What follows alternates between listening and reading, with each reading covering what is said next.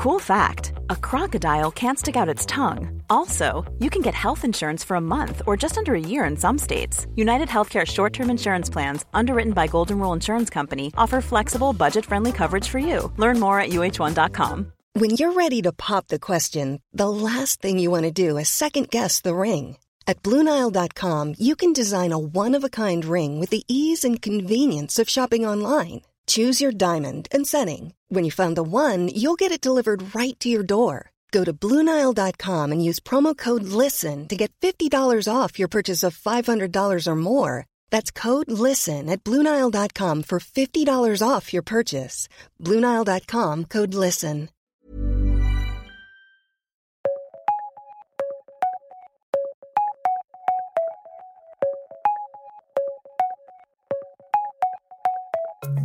Welcome to The World in 10, the big news stories of the day, explained and analysed by the Times of London. Today with me, Alex Dibble, and Lou Newton.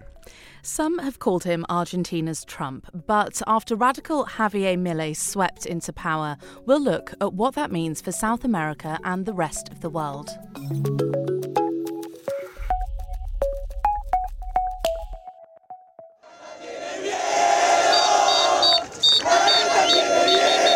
Those are the supporters of the right-wing former TV pundit Javier Milei. They're celebrating him becoming president of Argentina. In his victory speech, he again criticised the big state model of government and said there was no turning back. De ser el país más rico del mundo, hoy somos 130. From being the richest country in the world, he says, today we are ranked 130th. Half of Argentines are poor and the other 10% are destitute.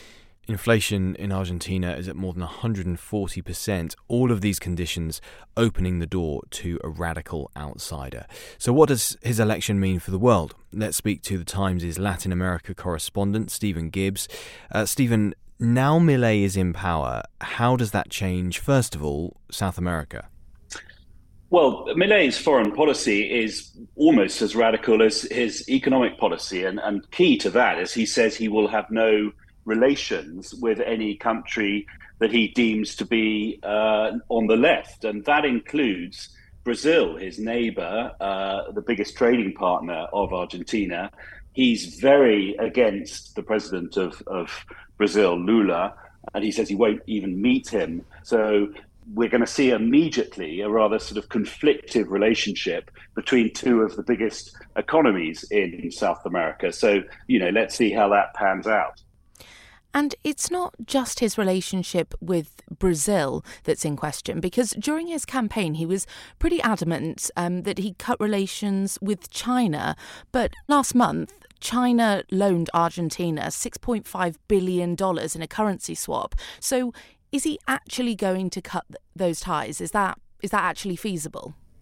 There's a big difference, I think, potentially between what Milei said during his campaign and what he's going to actually do once he's president. And the key issue of that really is China.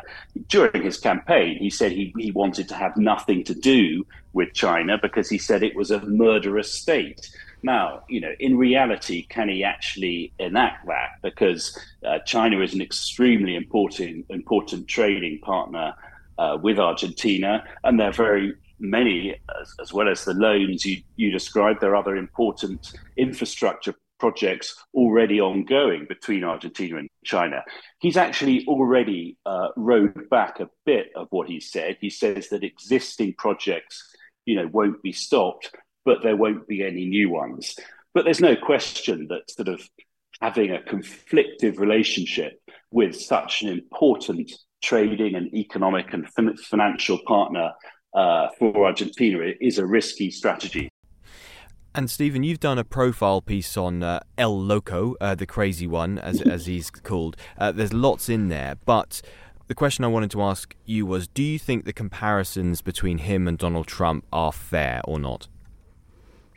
I think that there are no doubt lots of similarities. And one of the big ones is that both of these relative political outsiders came to the attention of their nations and the world because of their appearances on television. There are, alongside those similarities, though, some pretty important differences. One is the background. Milei comes from a relatively humble background. There's none of the sort of flashness of Donald Trump.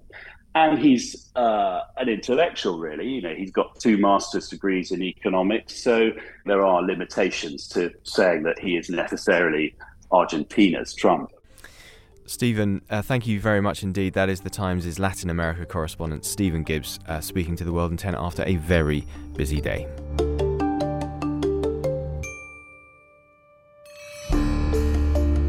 Negotiations between Israel and Hamas have been inching closer and closer. There have been ongoing talks of a hostage deal for the last few weeks. The optimism was underlined by Qatar, which has been a key player in brokering the release of hostages. The Prime Minister of Qatar said that they are now more confident that we are close enough to reach a deal. But why would Hamas want to negotiate to release the hostages? Do they want a ceasefire, or is it something else?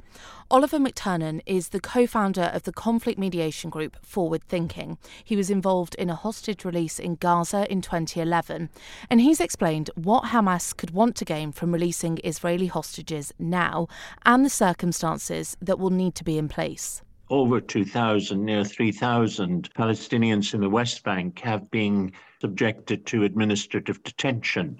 The people that the focus would be on were people who've been convicted of crime and would not be released from Israeli jails without a deal like this.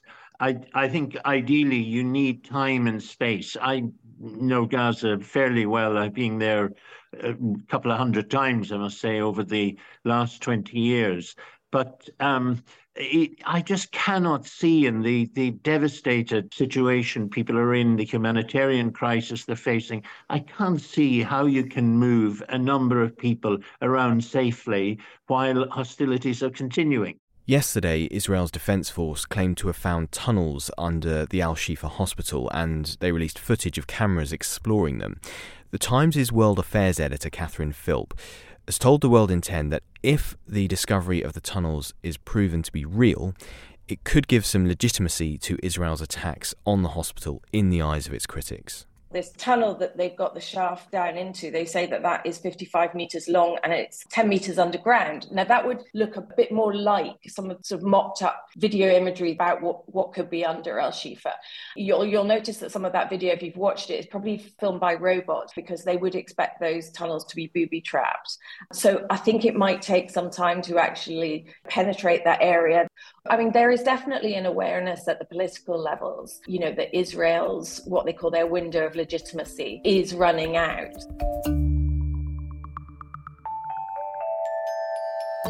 Italy has become the first country in the world to ban lab-grown meat.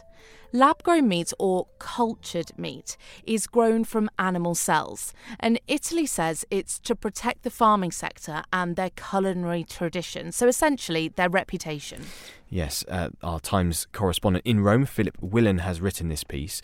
And despite Italy banning lab-grown meat, countries across the world are looking seriously at it.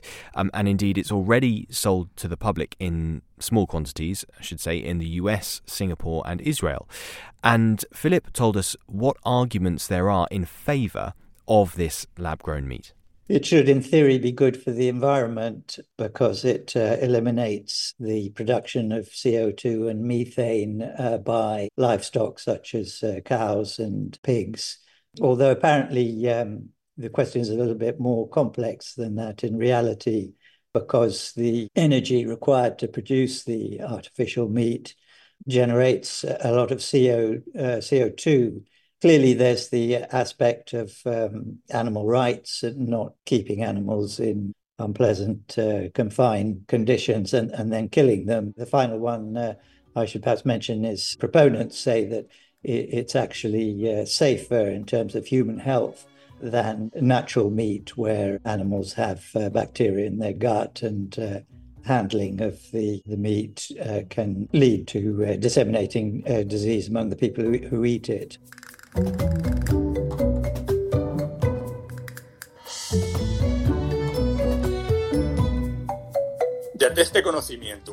This is a judge speaking to the pop star Shakira.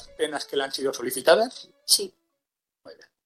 Pues puede volver a su Gracias. That was her being dismissed from a court in Barcelona. She'd reached a settlement with Spanish prosecutors to avoid a prison sentence after allegedly defrauding the state of €14.5 million. So she accepted the charges and paid €7.3 million, but because of that, there will be no trial, which could have seen her given an 8-year jail term and a fine of €24 million. Also, of course, the trial could have seen details of her personal life made very public. That's all from The World in 10 today. Remember, there's more on all of these stories on The Times' website. Head to thetimes.co.uk and take out a digital subscription. Where you can also read a piece on Lionel Messi and his Argentina shirts that he wore at last winter's World Cup, which he won, of course, which are expected to fetch more than £8 million at auction, would you believe? Thank you for taking 10 minutes to stay on top of the world with help from The Times of London. See you tomorrow.